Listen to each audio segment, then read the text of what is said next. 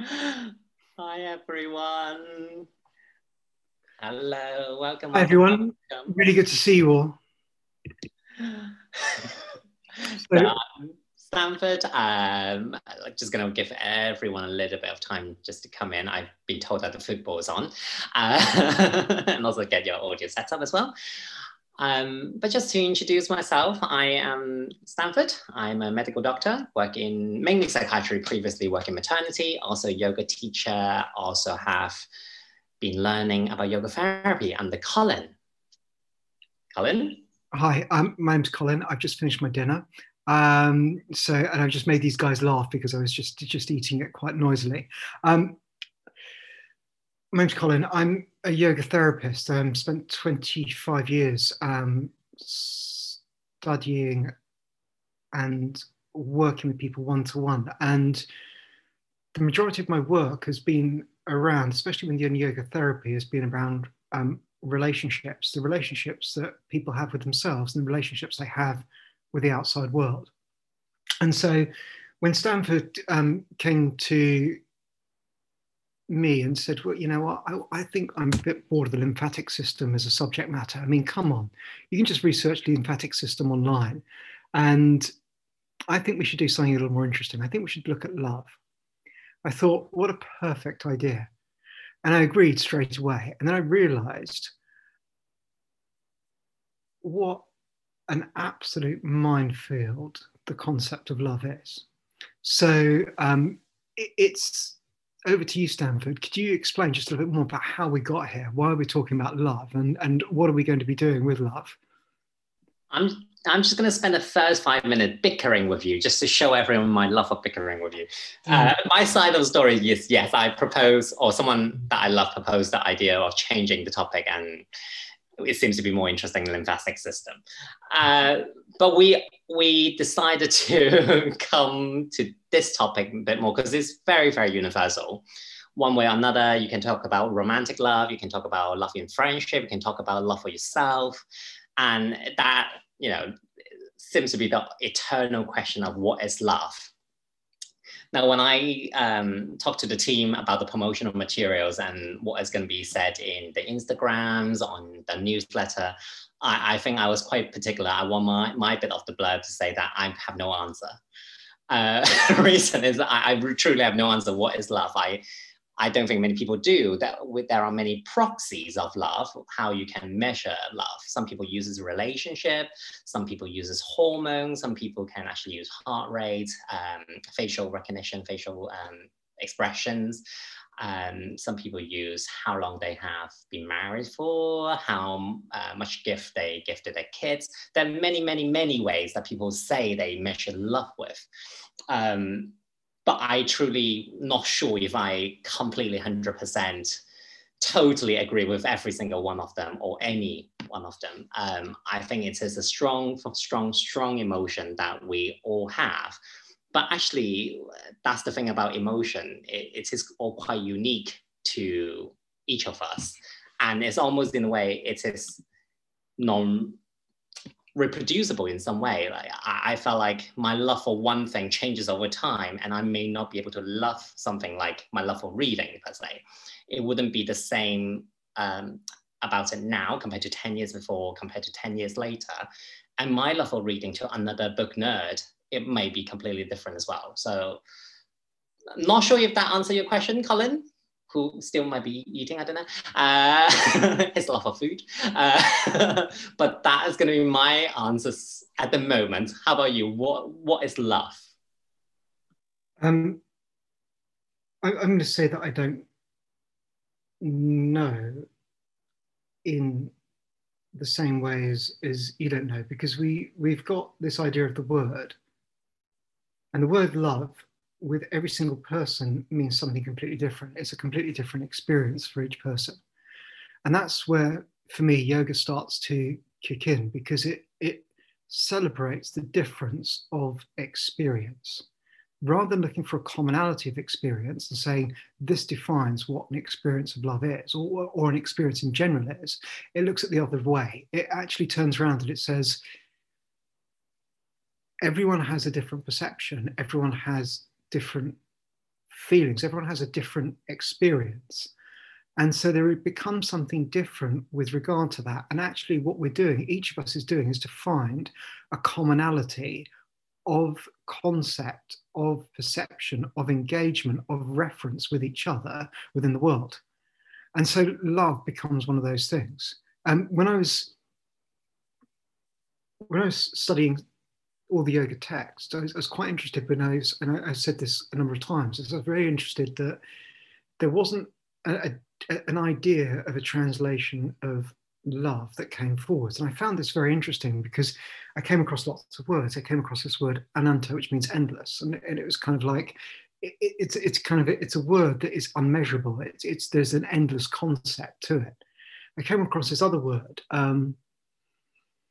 ananda. It means to ananda. It's to dance with joy. It means that one is in a state where one dances with joy. Then I came across this other word, priyam, which is kind of like a strange word. It means agreeable, kindly, pleasant.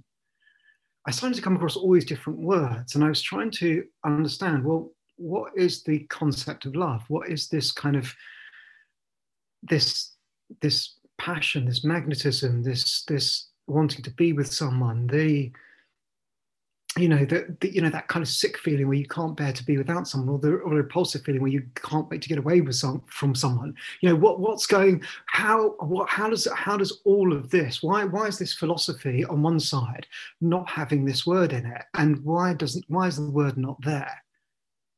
And so I started to unpick sort of the key fragments of yoga philosophy and to look at them. And one key thing that it is looking at is awareness and feeling. The concept of awareness and feeling, which means that you're observing something. And there's a very interesting idea within yoga, is that just because you don't perceive something doesn't mean that it's not there. And it means that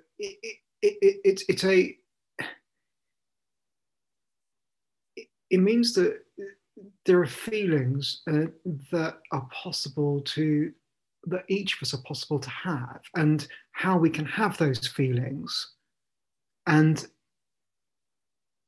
is achievable for every single person. So we had this idea of feeling, and we've also got this idea of experience. So there's also this idea of experience, which I think becomes also very important as well. And yoga is very hot on experience. It's a manual to say what it's possible to experience in this world. And what I find quite interesting is that we put goals in place like happiness, or we put goals in place like, I want to be happy, I want to be joyful, I want to be in love, I want to be the right person, this is the one. It puts all these sort of goals in place, but yoga actually doesn't do that. It only puts 2 goals in place, which I find kind of interesting. And I find that very interesting because a lot of the work that I do is all on relationships. And for me, yoga is all about, and the success in yoga is that there is more success in your relationships. And so the big promise given is that you can be free within yourself. And this is a concept called kaivalya. It's a concept which means that you're free. And when I link this to a lot of the case studies that I've come to talk about and explain how people feel so bound in relationships. So I was talking to someone this week who said to me, you know what, I don't want to be with this person anymore. I need to get out of this relationship. I was like, but why? You've only been with them for a short amount of time. And he said to me, I want to, just go and date other people. I want to have some fun. I want to, experience life. I want to be wanted by other people. I want to feel all these different things. And so what we get this idea that actually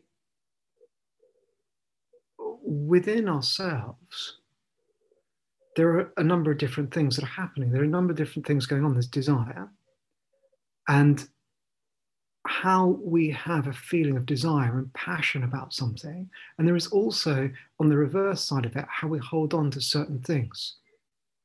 And so these constructs about this idea of desire and the passion around something, and also this idea of the attachment around the concept or the notion of how something should be, form very, very heavily within relationships. So to begin to answer your question, Stanford, is that I see a couple of things. One is that I don't think many of us know what love is. I don't know whether everyone is searching for love. I think that each person's behavior is different, has different motivational actions within it. So we tend to get a lot of variables within it. And I also think that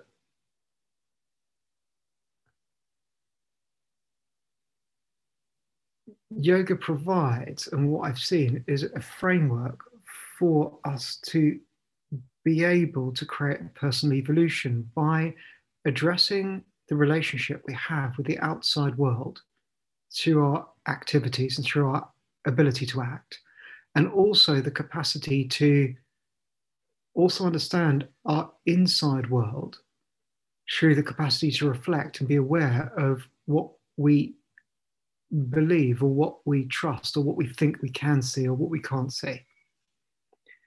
And so I think that what we find here is we find that we start to get a framework which starts to look at a coherence of direction inwards and outwards for two simple reasons. The first reason is the concept of sukha, which we come across within yoga. The concept of ka is space, and su is a kind of like an open, very, very open space. And ka is a constricted space. So the framework of yoga philosophy, Sankhya philosophy, points us in the direction that there is a space within us that is either constricted or either expanded. And so we have this space that either constricts or either expands. And we have a relationship that goes with ourselves and a relationship that goes out into the world. We have the feelings and the experience of the relationship with ourselves and the feelings and experience of relationship with the world. We have the possibility to actually feel free within ourselves and also be able to act with clarity out into the world. And we've got the capacity to discover who we really are. So we start to combine all these things together. What I really start to see is I start to see that it's really a framework to discover for each of us what the possibility of love within the relationship to ourselves and other people can actually be. Does that make any sense? It does, and thank you, but I also felt a little overwhelmed, I think. I'm not sure if anyone feels the same by your answer and how almost comprehensive it is. And I trust that you're already being brief in your answer as well. You are trying to very concisely express a lot of deep knowledge about it. Okay, let me try to unpick a little bit from what I've learned so far. Please accept my apologies, because was it clear? Because it's kind of it's quite a. I'm trying to sort of put this framework together, and it's. But let's unpick a little bit one step at a time. I think first of all, you express how it's about feeling and experience, and I think absolutely, as I said, I think from my point of view, love is definitely an emotion and it's an experience as well. And I think one big part of it I really think is important is about recognitions. It's knowing what feelings and experience you are going through at the moment. Because sometimes you can be in love or having a feeling of love or experiencing either loving someone, something, or being loved by something or someone else without realizing it. Just to say that I have brought some science with me, but I think for this topic, I deliberately choose more humanity research rather than scientific research because I think it's slightly more applicable. I remember there was a line by, I think it's Meryl Streep in The Hour, talking about she and her some friends, and like something like 20, 30 years ago, having an experience and thinking, oh, wow, this is great. This is the beginning. I can have happiness from now on. This is all the possibility now. And it was like 20 years down the line, she then realized, no, that moment itself was happiness. It was there. And sometimes I feel like love is kind of the same. You thought, oh, this is the beginning. We're going to have all the joy and happiness and all the sharing and everything. And then maybe actually later on realize, no, you were in love from that moment, pure and simple. And it may change over the next God knows how long. And then that's just what it is. But that moment itself is you being in love. And I think that kind of come and relate to that scientific approach a little bit, because I'm sure a few of you have already researched and found that there's this science behind falling in love, and they tend to come into 3 stages, apparently. Begin with lust, which the hormones drive behind is usually testosterone or estrogen, which is kind of like the sex hormone, bringing all the rush, all the blood flows, all the like hazy eyes when you see the other person. And then it comes attraction, like a slightly deeper, less rushed phase where it's more by dopamine, like the rush happiness hormone that, you know, sometimes some people get from recreational drugs like cocaine as well, or nicotine. Then there's noradrenaline, which is kind of adrenaline is the rush hormones, and the serotonin as well. Then when love settles into the attachment phase where you are very, very comfortable with the other person, it's usually quoted like oxytocin, where, you know, it's the hugging hormone, the hormone that you get when you're having orgasm, when you have physical contact with the other person, or when mother birth a baby, they come with a rush of oxytocin as well as another one called vasopressin. What I find interesting behind the kind of the trend of the hormone is as the love settles, so does the hormone. They are more about forming a bond. They're more about recognizing the other person and like having a sort of ease with the other person. It's not so much about, you know, all the blood rushing to your head, or the blood rushing to your heart and pounding, sweating your palm, your pupil dilate, so on and so forth. You still have some of that, I'm sure, but it's more about being comfortable with the other person. And in a lot of ways, I don't think there's a right or wrong in which way, or what is love, what is not love. I think it's his really good way of demonstrating how love just change, and it can mean different things to different people. Like the example that Colin has given, someone's already seen someone else and then say that, actually, no, I still want to date, I still want to see other people. So John Gottman, probably a name that you might want to write down. I'm going to come back to him later on, Gottman. He did loads and loads of research about a relationship. So I'm going to say again, he's using relationship almost like a proxy to measure love again. He mostly focused on how a heterosexual relationship forms and breaks, what are the early warning signs, so on and so forth. And he actually found that affairs, or, you know, people cheating outside of a relationship, tends to actually, because of loneliness, is not really about the breaking of love. Is the person, or that one person or both person, not really getting the bond, the valuing from the other person. And that's why they are going out to look for that validation from someone else. And I think that, again, is showed by Colin's case study, where it can happen very earlier on when you're just dating someone else, maybe a few weeks, a few months, and you're already not getting that. Or maybe it's 20 years down the line when, you know, you settle so much and you forgot what it's like to really have the hazy eyes and sweaty palms when you woke up with the person next to you. And I think that is an interesting concept of, you know, recognizing what you need over time.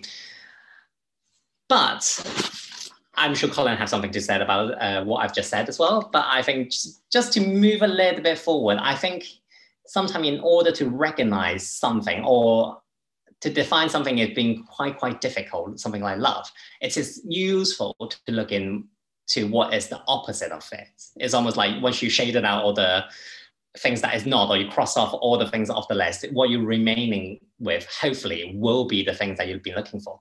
So Colin, in your point of view, what is the opposite of love?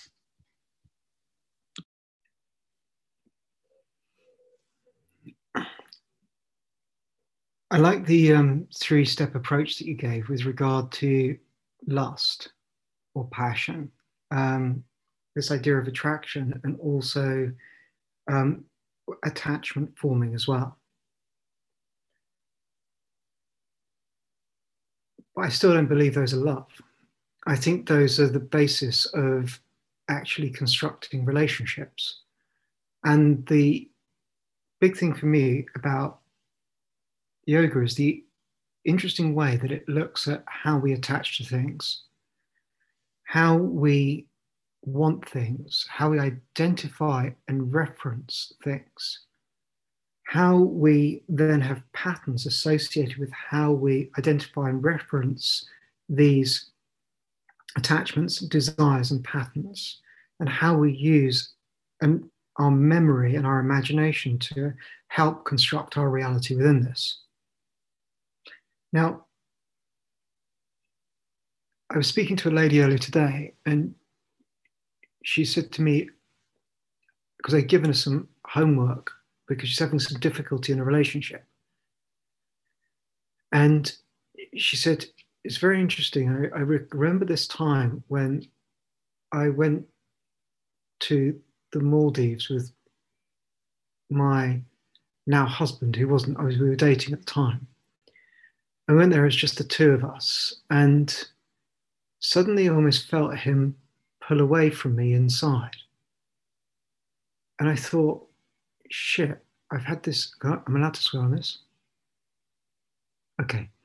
I've had this feeling before. And she thought, he's going to dump me. He's going to dump me. And she started to become very anxious and very worried. And he took her down to the beach and he proposed to her. And so what we find is we find something very, very interesting. We find that what happens is that within each of the relationships that we have, there are lots of different emotions that we have that are very similar to emotions that we've had in the past based on the feelings and experiences that we've got, and we recall based on only what we know, which means that we can only go as far into a relationship as we've been before we come up against a stumbling block where we need to move further. So the interesting thing for me is that all of this is what I can see as the obstacles to love. These are the opposite to that, because love is actually already there. It's there. But what happens and what comes up for each of us is that there becomes certain ways that, based on our experience and based on the feeling, sometimes we're hurt by certain things. Sometimes we want proof that someone actually loves us or values us. Sometimes we feel, and as one person I'm working with at the moment, it feels they have so much love to give, but no one else can handle the amount of love they have to give. How does one give and how does one receive as well? Because yes, they can give, but can they receive? And so for me, there's a number of different constructs within the base of the relationship. So thank you for mentioning those 3 points, Stanford, because for me, they're very, very interesting, because they are this phase of lust or passion, this desire thing. For me, almost it's interesting, but it's a distraction. And also the next thing for me that's also a distraction is the idea of this phase of attraction and attachment, these next two phases, because I think that we can do these quite well, but can we move beyond this? Actually, can we navigate the vast network of individual complexity that each of us have, in order to ensure that what happens is that we can accurately communicate our feelings to someone else and navigate to keep that link or that deep bond, which isn't tainted by our projections of reality or someone else's projections of reality and disturbed by those. So for me, these are kind of like the opposite. And they're kind of like the main crux of the things that I'm working with a lot within relationships, because to help someone to be aware and to navigate a lot of these things is the stepping point to get success. And yoga is very interesting because it says that the only way that you can change a pattern is through meditation, because you express all of this stuff. Absolutely all of it is expressed out through the way that you act in the world. Did that answer your question? Yes, beautiful. And I'm smirking and quite happy here because I think we found another topic where we are going to have to agree to disagree on. I really like your answer where you call lust especially and almost attractions, they are distraction from love. I think I personally find a slightly different perspective where I find an expression of love. They are, it can be a distraction from what is truly underneath, but I felt like they're more an expression because people can love via lust and people can love via attraction as well. And maybe if I see more people here, maybe if I experience more myself, I can slowly see your perspective more. I think personally, I would say opposite of love is not hate.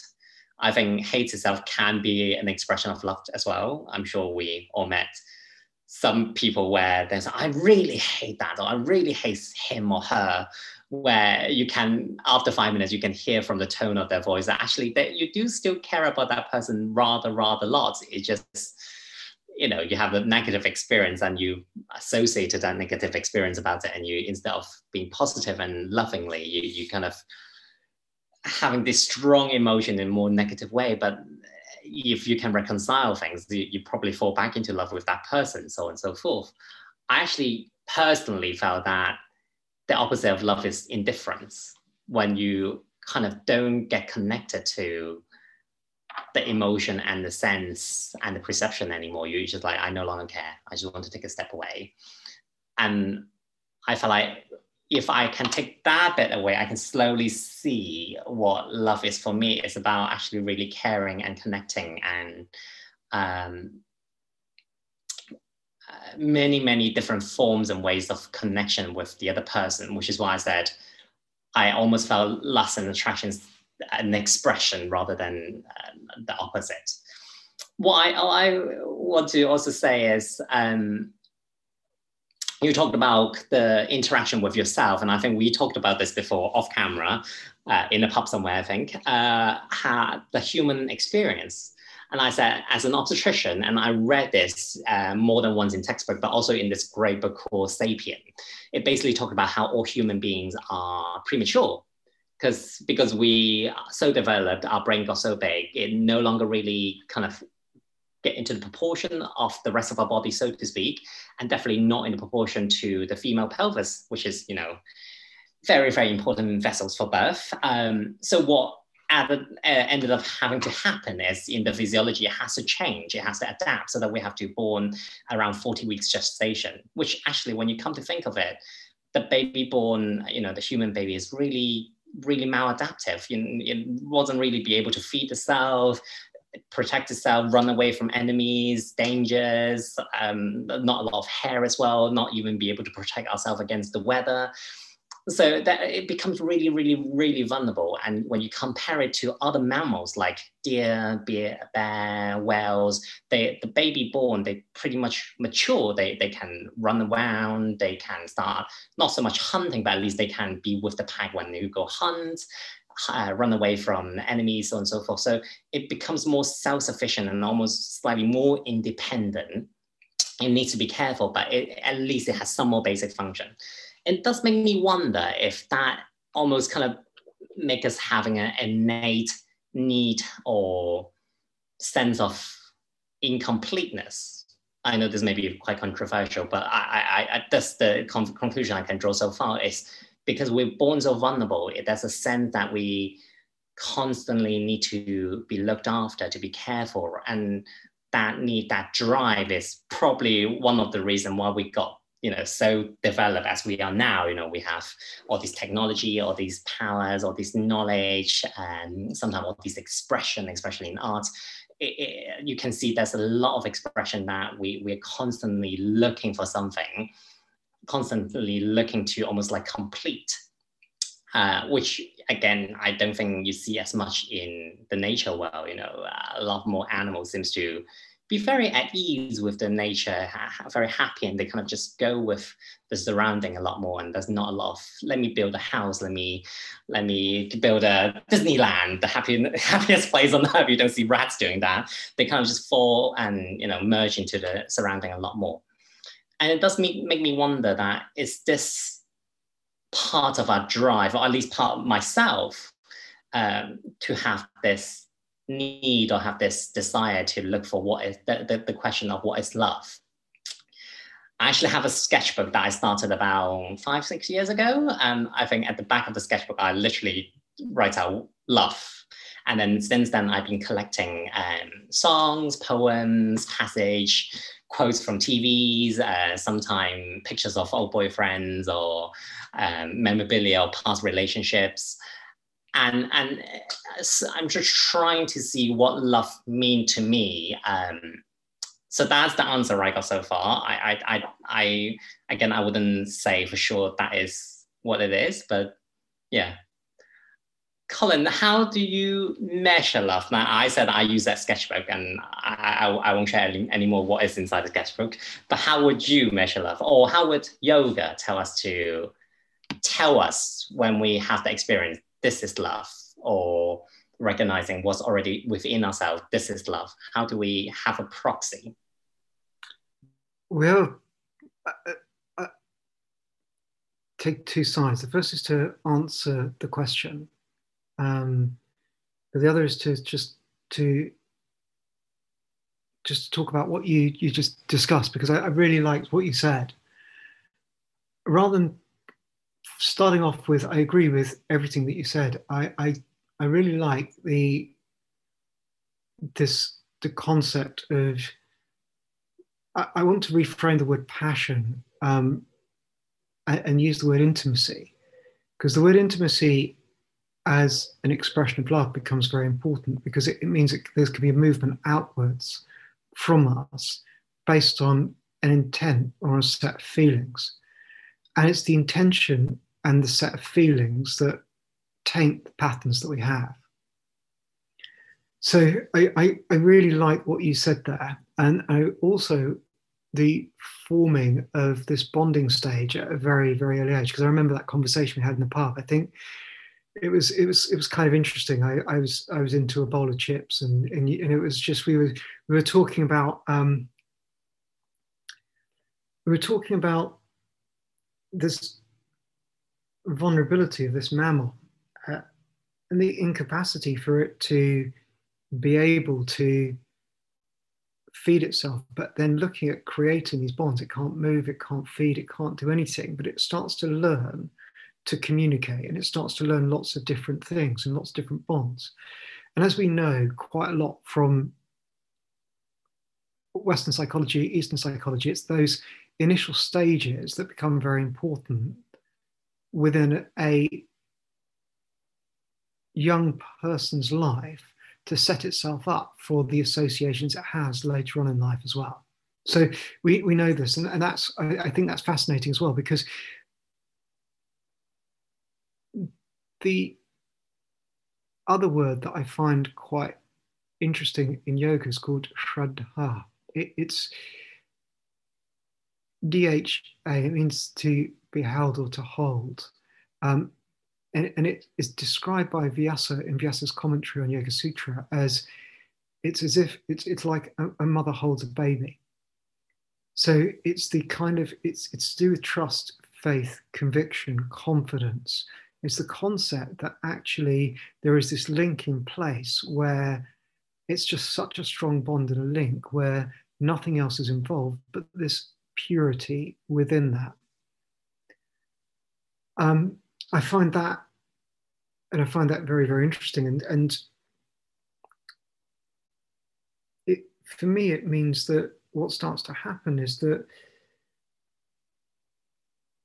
love has expressions. So there is kind of, for me, there are markers with regard to this. And so something like peace, for me, if there is peace, it's an expression of love.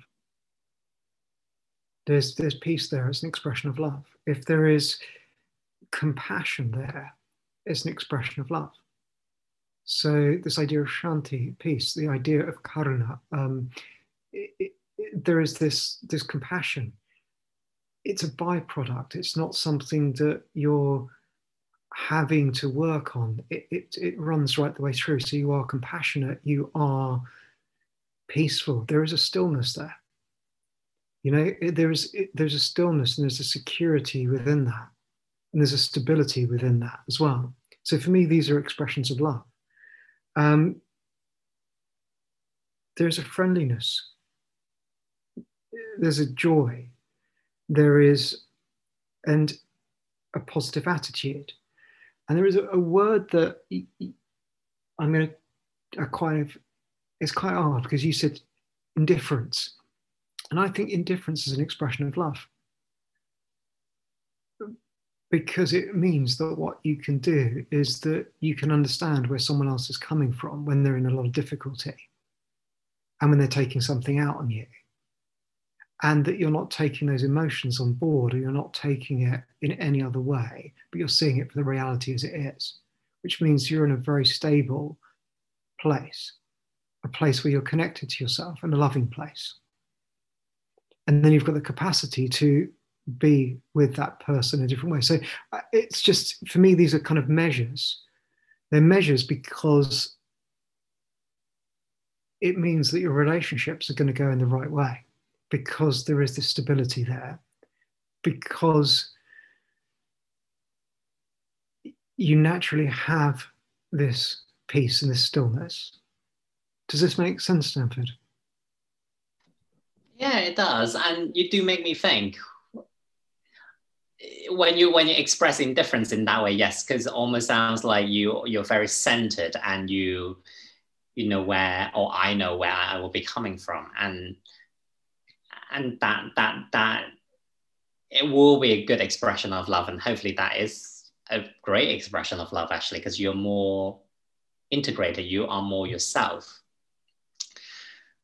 So I need to think about that. I'm not sure. I will still maintain that feeling indifference is opposite for love at the moment, but I might change.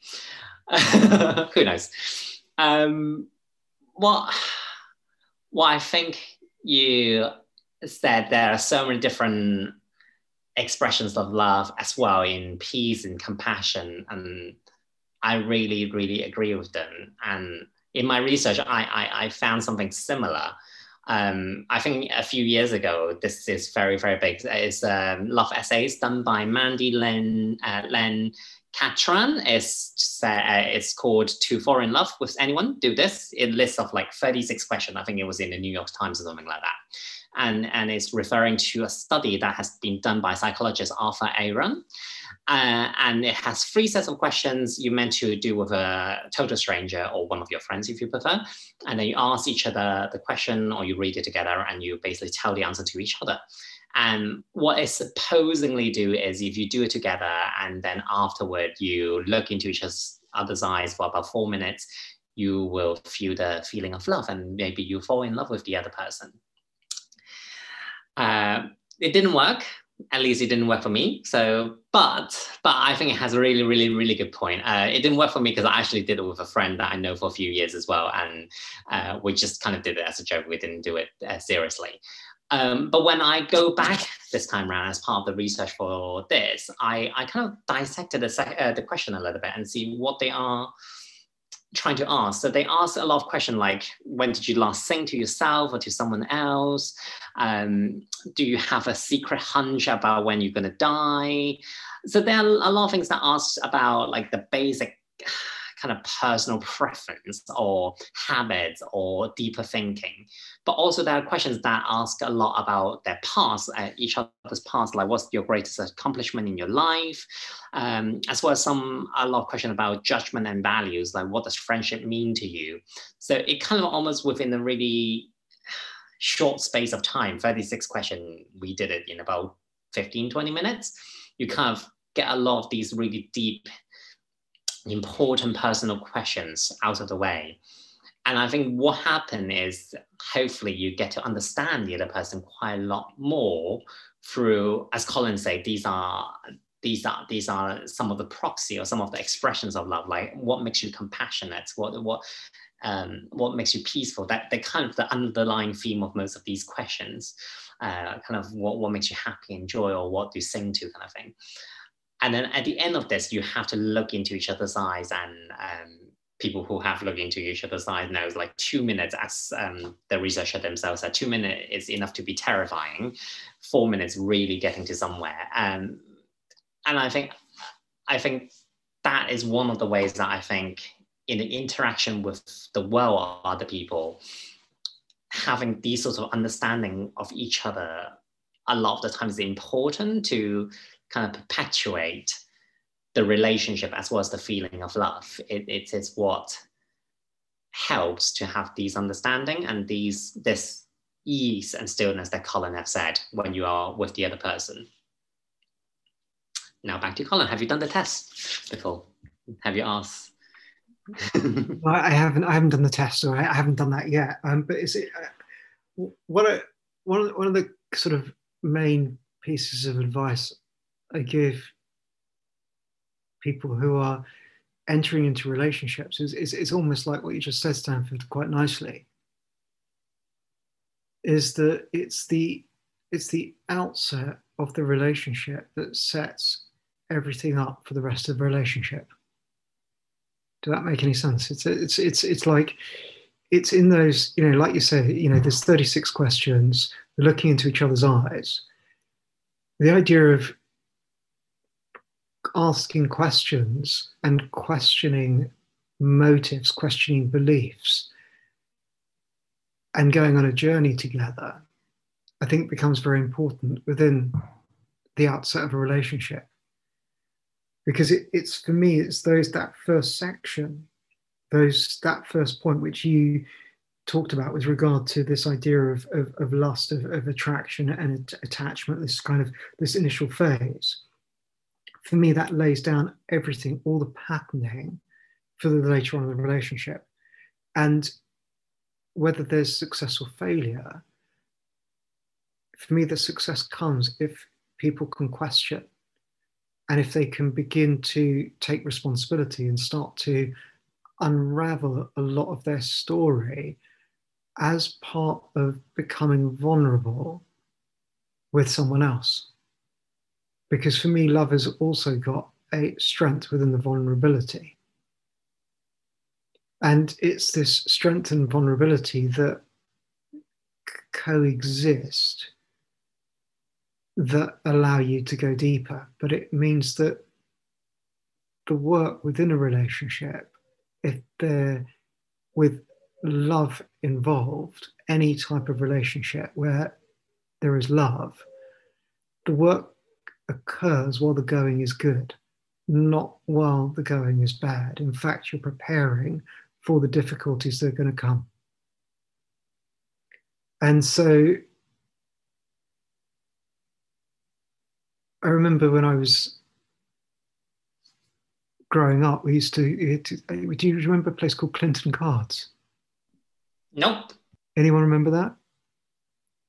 There was a card shop. You always used to go into a card shop. And we had, back in the day, we had card shops. We didn't get them down from the internet. This was a very long time ago.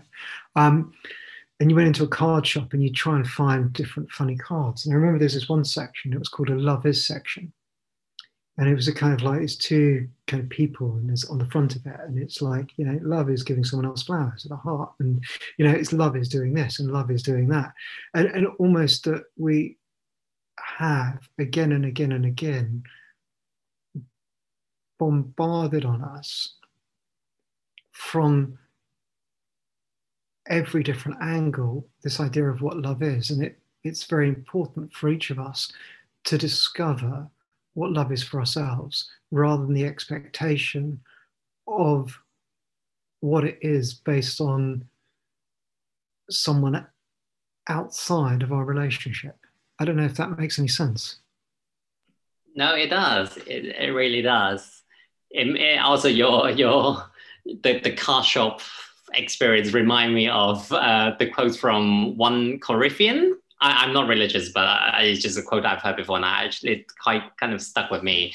I think it's 13:4-7. Love is patient, love is kind. It does not envy, it does not boast, it is not proud, it does not dishonor other, it is not self-seeking, it is not easily angered, it keeps no records of wrong. Love does not delight in evil, but rejoice with the truth. It always protects, always trusts, always hopes, and always persevere. I'm definitely reading it off somewhere, as I don't have the Bible off by heart in myself. But I think it does speak a lot of truth or at least echoes a lot of what you just said as well. Once again, it shows a lot of the negative of what love is not. And again, I think I agree.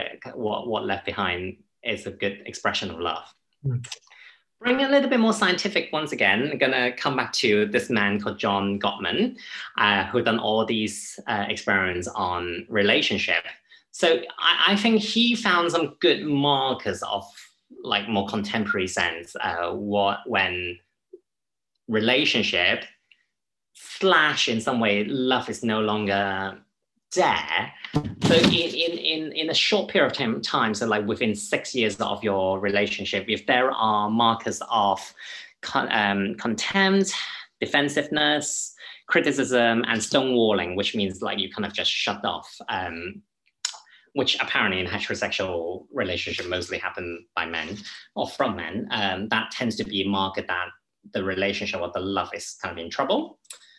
For things that are a little bit further along the lines, as let's say more than 10 years, it is actually important to start looking into how you interact with your significant other or your loved one or not so loved one.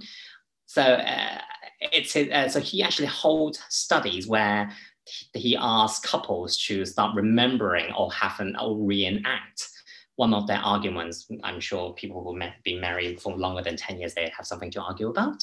And then he usually just stay there and just measure the heart rates, skin conductivities, like looking at electrical charges, facial expressions, how the conversation goes. So they have all sorts of mapping. And he does share a lot of the research results. So if you're interested, please go to his website. He has a whole website about all of these. And he published a lot of paper, and it's really interesting. Well, he actually found this within the first 3 minutes of a conflict conversation. You can actually tell and predict about 96% of if the couple is going to be lasting or not really lasting. I'm paraphrasing here. He used the term high risk or for dissolution or low risk. So for high risk or unstable, unhappy couple, he found that within 3 minutes of this conflict conversation, about the ratio for positive to negative expression is positive, 0.8, negative, 1. And most people say, that's pretty good. I'm arguing with someone and, you know, I'm slightly more negative than positive, about 20% more negative than positive. That's not bad. What he actually found on couples that are happy and stable and low risk for dissolution is actually they express 5 compared to 1 positive to negative ratio. So even in conflict, people still manage to use like humor. They can link back to old things, having positive affect. So they still like adore each other a little bit. They show affection, they show empathy, even through conflict. And I think in a way, it is once again quite good proxy or measurements of love, where even in difficult times, sometimes directly because of the other person, you can still have enough care and connection with the other person that you don't lose that positive affect for them. You still have the connection. You still want to see them. You still want to say anything. I say not say anything that will hurt them, so to speak. And I just found that very, very interesting, because it makes me think about my relationship, where if I have a conflict, do I come from a place of still trying to empathize? I'm arguing because I still want to connect with that person. I'm trying to build on my connection with this person, or I'm preparing to sever tie. So yeah, so go back to earlier on. So I think if I no longer care, like feeling indifference, I probably stop loving that person. But if I still care, I'm still angry and trying to get them to be better or be more suitable for me, then probably I still care a bit. Does that make sense, Colin, or am I going off a tangent a bit? No, I really like what you said there because for me, it sums up the minefield of relationship that we're having to navigate on an everyday basis. And how do we have a relationship, a loving relationship, not just a loving relationship with other people? And that can take many forms. A friendship can be a loving relationship. It, it can be an intimate relationship, but also to have a loving relationship with oneself and having the ability to have all of these is within the grasp and the power of each of us. So yeah, I really like what you said, actually, Stanford. So, how would you? We both haven't been able to define love, which is kind of interesting. I mean, I feel in one way that it's actually quite special not being able to define love, because I think that what that does is it means that it becomes almost the magic component within humanity that is there within each of us. Does that make any sense? It's a I think to sum up for me what's come out of today is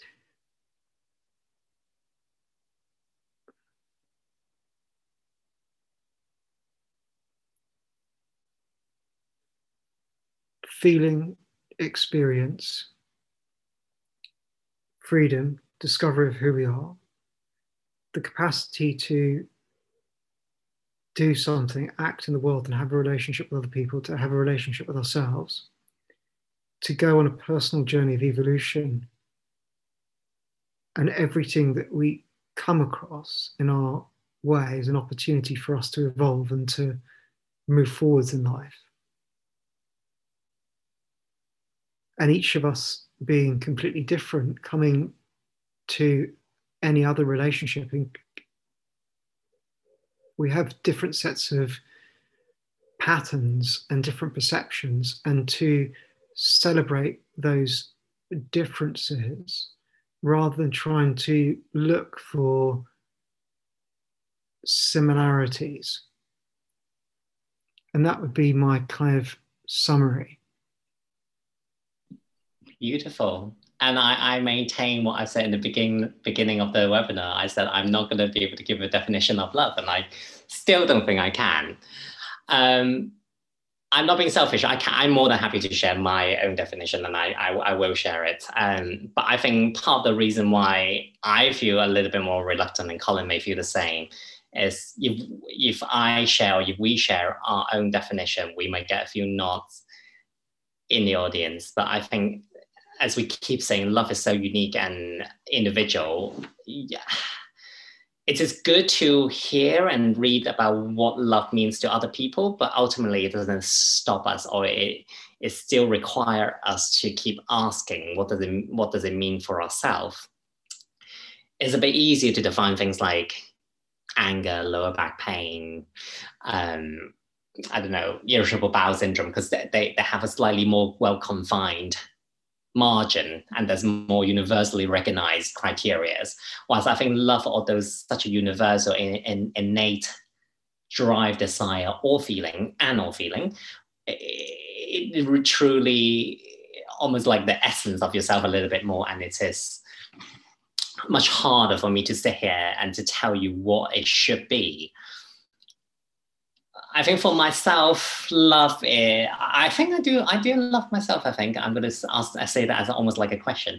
I think I love myself in a way that I look into the mirror, that is still a person I constantly want to understand, realize that there are more things to be understood. There are more things to be done with, alongside, and sometimes argue with as well. I do argue with myself sometimes, and we can talk about that another time. But at the same time, even through bad times, I still want to be there for myself to get through it. And I think now that I have done enough research in my sketchbook, I realized that kind of is the pattern that I have in a lot of the other loving relationship I have with other people, is when I have this care, that this desire of understanding the other person, want to be there for him or her, want to help or at least be there for him and her to keep developing and going forward in this flow that we call life. And that's usually how I express my love. Again, I keep saying, you can agree, you can disagree, you can have your own unique expression of love, and I very much champion you for it. That is mine. But yeah, I think that's pretty much it. Colin. Thank you so much, Stanford. Thank you for sharing everything, and thank you so much for this evening as well. I hope you have all got a lot from this, and it was quite densely packed with a lot of stuff, and I can't believe an hour's gone past already. I think that it's possible to understand that where there is a link or a connectivity involved between ourselves and something else, whether it's coming from us to something else or from something else to us, then there is the possibility of love.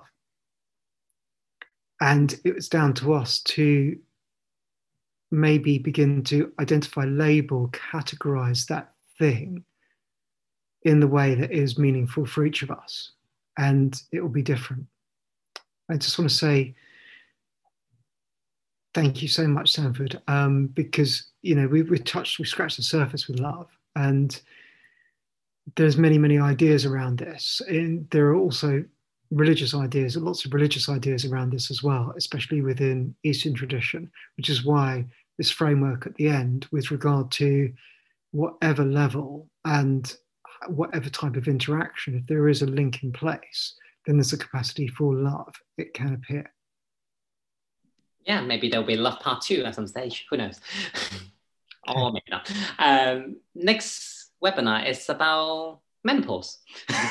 Switch up topic. So if you are interested, please come along. Brilliant. About 3 weeks time. Thank you so much for joining us. I really appreciate you all being there, and I hope you got something from this. So thank you so much. Thank you, Colin. Thank you, everyone. Good night.